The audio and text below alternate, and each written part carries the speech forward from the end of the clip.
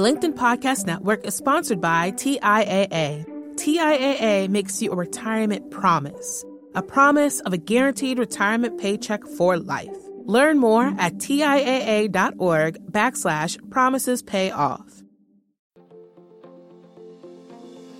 Hello, my friend, and welcome to another episode of Negotiate Anything. Thanks for spending time with us today. It's listeners like you in 181 different countries that have made Negotiate Anything the most popular negotiation and conflict resolution podcast in the world. I'm your host, Kwame Christian. I'm a business lawyer, mediator, professor, and the director of the American Negotiation Institute. Before we get started, I have two quick questions for you. Is negotiation a critical part of what you do? Do you need to resolve conflict and persuade at work?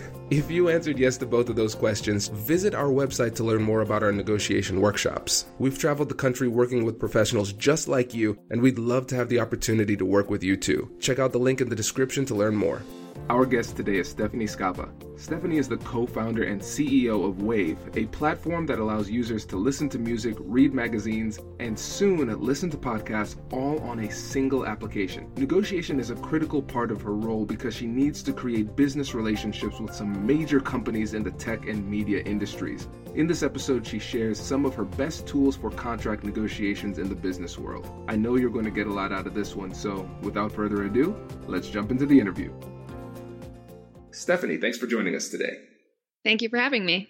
Oh, it's my pleasure. It is always an honor to have somebody who is a part of the Big Ten family on the show. Even though we're rivals, we can get beyond that. So it's a good example of collaboration here on the Negotiate Anything podcast. Yep, for sure. So how about you get us started by telling us a little bit about yourself and what you do? Yeah, absolutely. So I actually have dual roles. So as you said, I'm the co-founder and CEO of Wave.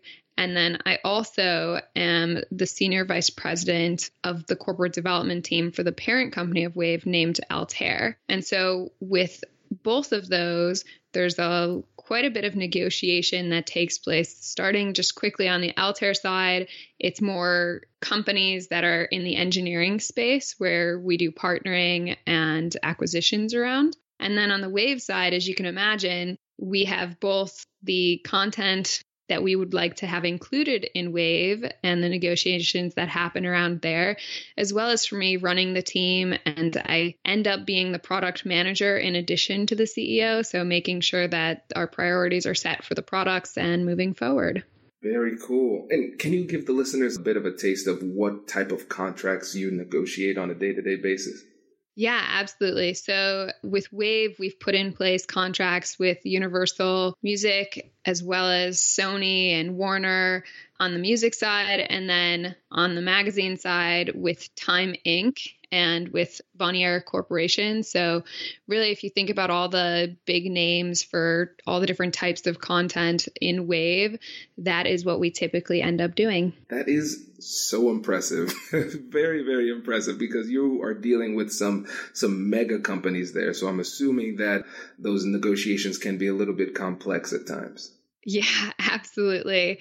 And not just are they large companies, but being the smaller fish in that sea as a startup, they hold quite a bit of the leverage because there isn't really that much that Wave brings to the table for them relative to the balance of what we're trying to get. And so it is certainly something new, learning to negotiate in sort of an underhanded situation. Right. Well, clearly you've been able to do a pretty solid job because Wave is still alive and ticking, and you have some big names on the platform. So congrats on that. Well, thank you. Hopefully we can keep chugging along in the same path. I am so excited to have you on the show today because there are 3 things that you are going to teach us today, and I'm pumped to get into it. So how about you just get us started with the first topic? Absolutely. So the first topic is all around starting the negotiation. Very often when somebody is new to negotiation, one of the biggest hurdles you have is really the question of where do I begin and what's the right approach to take? And even for myself, initially when I began negotiating, it was one of the biggest challenges that I faced personally, because you get in a room and you start talking to the other side a little bit about what you want, what they want, and you keep it kind of at a high level. And the next conversation, it sort of begins the same way and everybody is in agreement on the same page.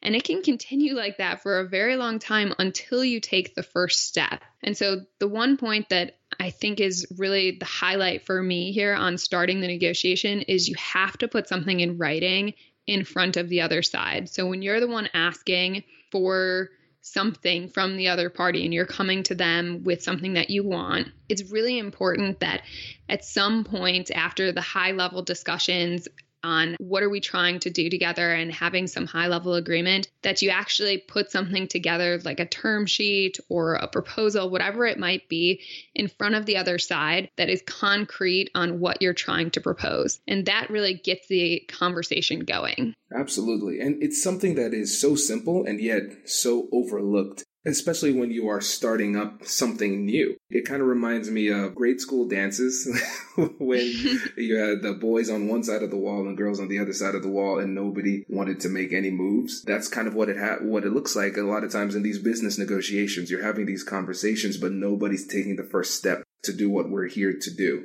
which is exactly what you're saying. And so with that term sheet, you're making that first step. And for you, why is it important to go with a term sheet and not simply keep it in the discussion mode?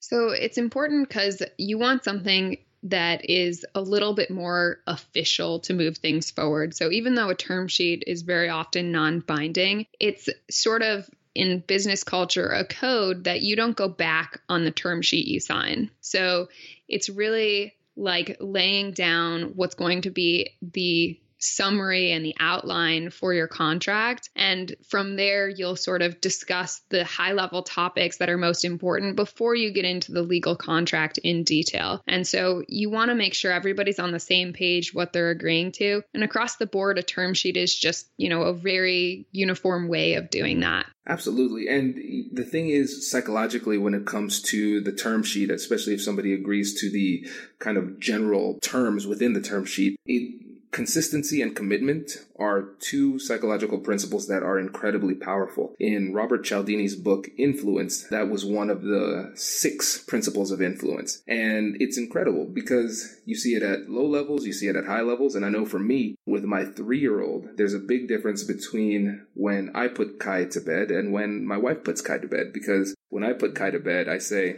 Kai, are you going to stay in bed like a big boy? And he says, yes. And then I say, okay, can you say that? And then he says, I'm going to stay in bed like a big boy. And then he stays. And so when Whitney puts him to sleep, she says, all right, Kai, good night, I love you, and leaves. But then he walks out. And so on those rare occasions when I put him down and he comes back up and is just walking around after bedtime, I say, Kai, didn't we make an agreement? And then that's usually all it takes for him to go back. And for me as an attorney, there have been times where we've made agreements and it's embedded within the email trail. And then somebody tries to backtrack, and then I just reorient them to the email that we sent earlier. And that's enough to get them back on track too. And so getting things down on paper is incredibly powerful because it keeps them in place. And like you said, with a term sheet, it's not legally binding necessarily, but it is psychologically binding, which is very, very powerful. Exactly. The other thing is it can eliminate any confusion.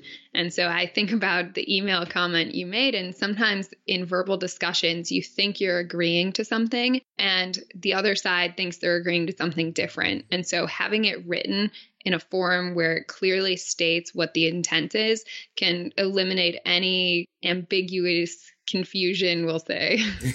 Exactly. Because the thing is, we are biased towards ourselves. And whenever there's ambiguity, we are going to interpret that ambiguity in our favor and against other people. And so if you have that kind of nebulous term out there, you think it's good for you, they think it's good for them. And then when you get the larger contract, then everybody is all in a huff and a puff because they see it's something completely different. And that also kind of, this is putting my lawyer hat back on. This is why it's so important to control drafting. When it gets to that stage, not only do you want to be the person putting forward the term sheet, you want to have your attorneys drafting the contract, because as attorneys, our job is to write these contracts in a way that is in our favor, that gives us the most protection. And so not only are you going to make sure that the terms are written in a way that meets your understanding and meets your needs, but also the warranties, the indemnification clauses, all of those boilerplate terms, those clauses are going to be in your favor as well. So controlling the drafting from term sheet to contract is going to be critical.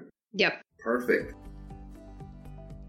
Does your company invest in professional development training? If you believe that your team would benefit from a negotiation workshop, all you need to do is go to our website, fill out the workshop request form, and then we'll set up a time to chat. These workshops are completely customizable, and we've done them all around the country. Negotiation and conflict resolution skills are beneficial across all professions, but they're especially useful in procurement, purchasing, sales, sourcing, and contract management. Our calendar is filling up quickly, and we even have some workshops scheduled for next year. If you think you might want one, I'd suggest reaching out soon so you don't miss out. Check out the link in the description to learn more. And now, back to the show. The LinkedIn Podcast Network is sponsored by TIAA. In the last 100 years, we've seen financial markets swing, new currencies come and go, decades of savings lost in days, all showing that a retirement plan without a guarantee, quite simply, isn't enough. So more than a retirement plan, TIAA makes you a retirement promise. A promise of a guaranteed retirement paycheck for life. A promise that pays off. Learn more at TIAA.org/promisespayoff. From the minds of visionaries to the desks of disruptors, I'm Lars Schmidt, host of the Redefining Work podcast. Join me each week as we explore the new world of work through the lens of those shaping it. CEOs, HR leaders, investors, and more.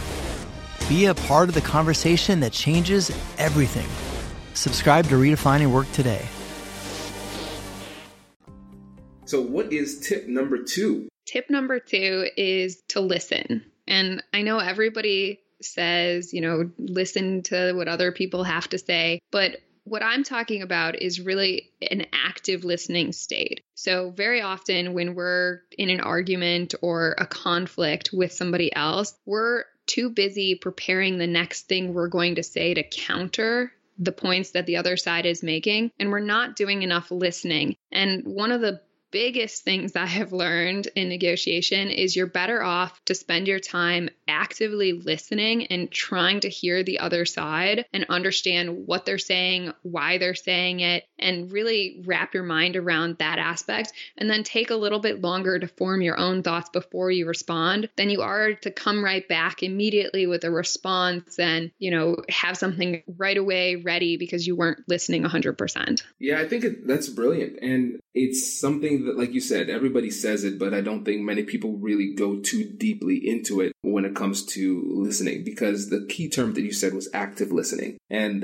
listening is more than the cessation of speech. It's not just the fact that you stop talking and you're listening, but you actually, it's an active process. In my book, I coined the term 70-30 rule. And so in my negotiations and my mediations, my goal is to keep the breakdown of conversation 70-30, where I'm listening 70% of the time and only speaking 30% of the time. Because I know if I'm able to maintain that ratio of conversation, I'm creating an information asymmetry in my favor. And knowledge is power. That holds true in this case. And if I'm talking, I'm most likely not learning. So I want to be able to extract as much information as possible from the other party during the conversation. And in your opinion, what is it that makes this so difficult for people to do?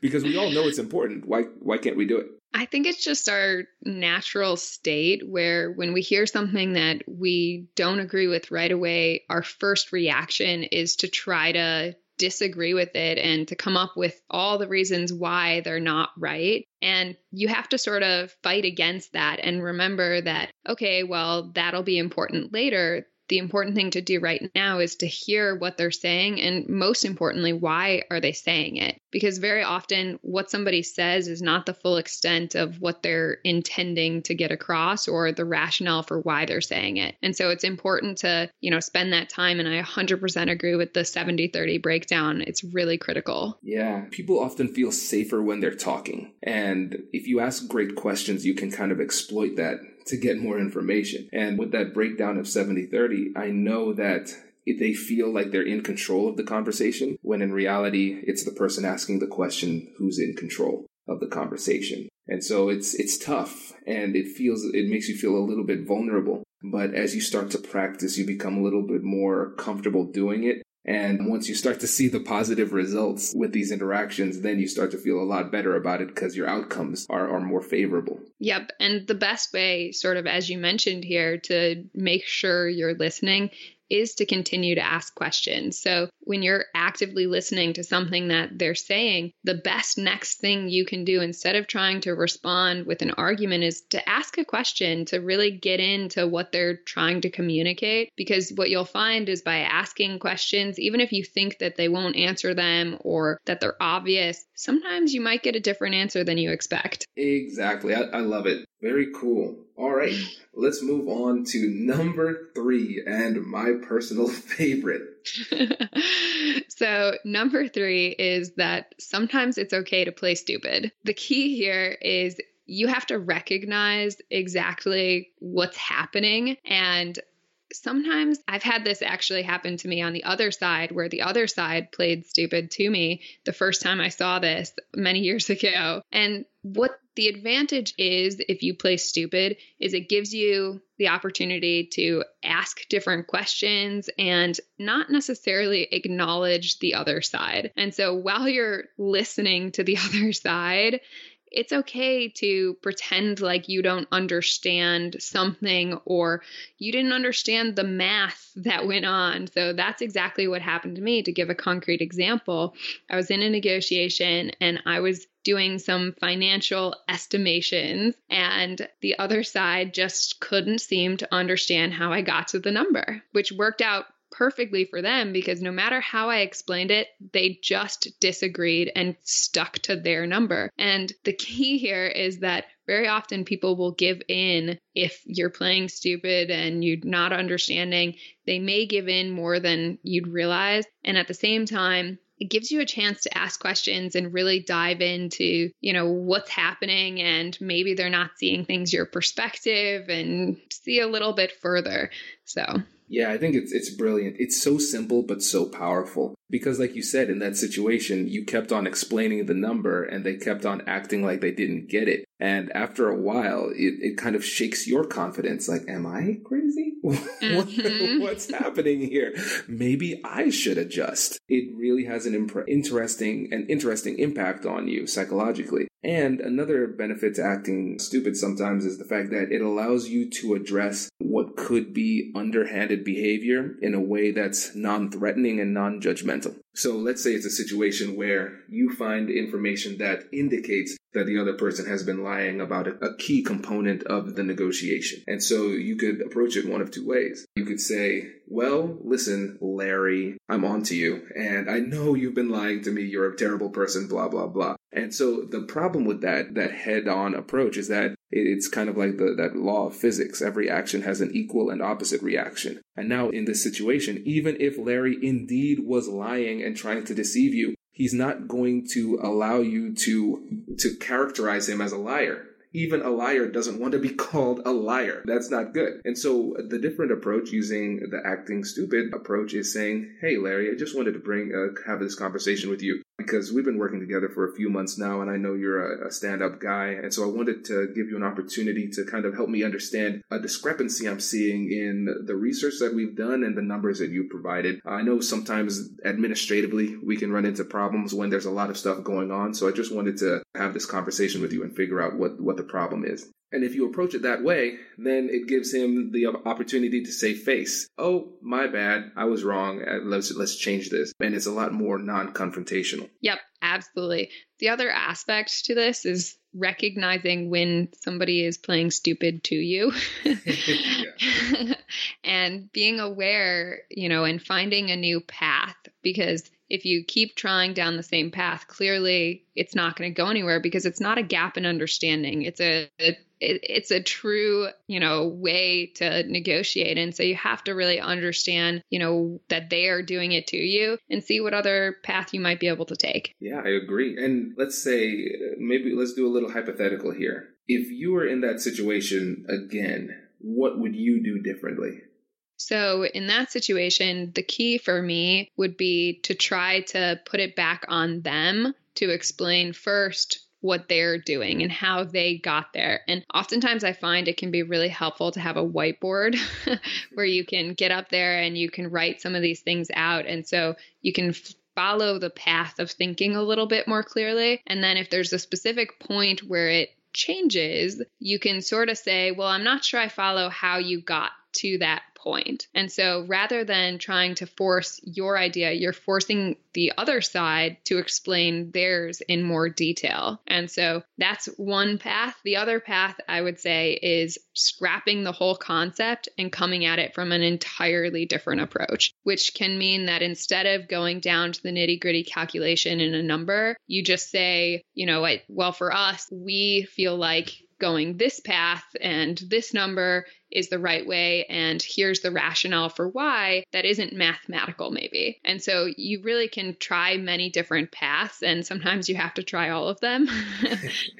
But, the key is just sort of understanding what's happening. And if keeping in mind, there can be a lack of understanding. So you can't just assume the other side is playing stupid. They may actually not understand what you communicated. So ruling that out as well. I think that's really smart. And with regard to coming up with a new strategy, it's tough to come up with a new strategy off the fly, in the middle of a conversation when there's a lot on the line. And so I think in certain circumstances, if you have the luxury of more time, taking the opportunity to ask more questions from them and get more information and then say, well, let's come back tomorrow or a different day and reconvene, because a lot of times, for me at least, it's difficult to come up with a new plan of attack in the middle of a conversation. I totally agree. And that's the lawyer in you coming out, because that's what typically your lawyer is best at in most of the negotiations. When you've got somebody on the business side and you've got somebody on the legal side, oftentimes your lawyer is sort of your voice of reason to remind you to take a breath and let's come at it a different way tomorrow. So they always say, let's put a pin in it.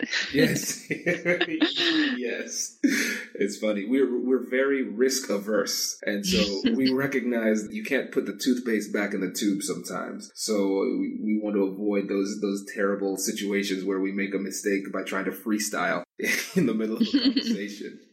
Yep, absolutely. And I think it's important, to have somebody like that when you are thinking about it in negotiation. It's really key to understand exactly what you're going to put on the table, because while you're freestyling, you can't take it back. So you have to make sure anything you're going to propose, you're ready for the other side to accept, just as is. Exactly. Very cool. Well, is there anything else you'd like to add to these 3 points before we go?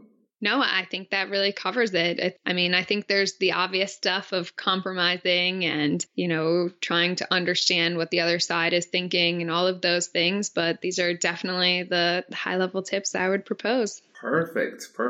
And before you go, there was also a gift you had for the Negotiate Anything audience. There is. So the first 500 people who enter the promo code NEGOTIATE when they sign up at wave.com, WEYV.com, will get you 2 months of Wave free, no strings attached. Fantastic. This is exciting. Yes. Thank you so much for your generous gift. And audience, please take advantage of that. I think that's a great offer. And Stephanie, thank you so much for coming on the show. This has been great. Thank you again for having me. My pleasure. Hey, thanks for listening to this episode. If you're liking what you're hearing, please leave a review and subscribe, and tell your friends. Our goal is to help as many people as possible, and when you leave reviews, it makes it easier for people to find us in the searches. Thanks again for being a listener. I'll catch you in the next one.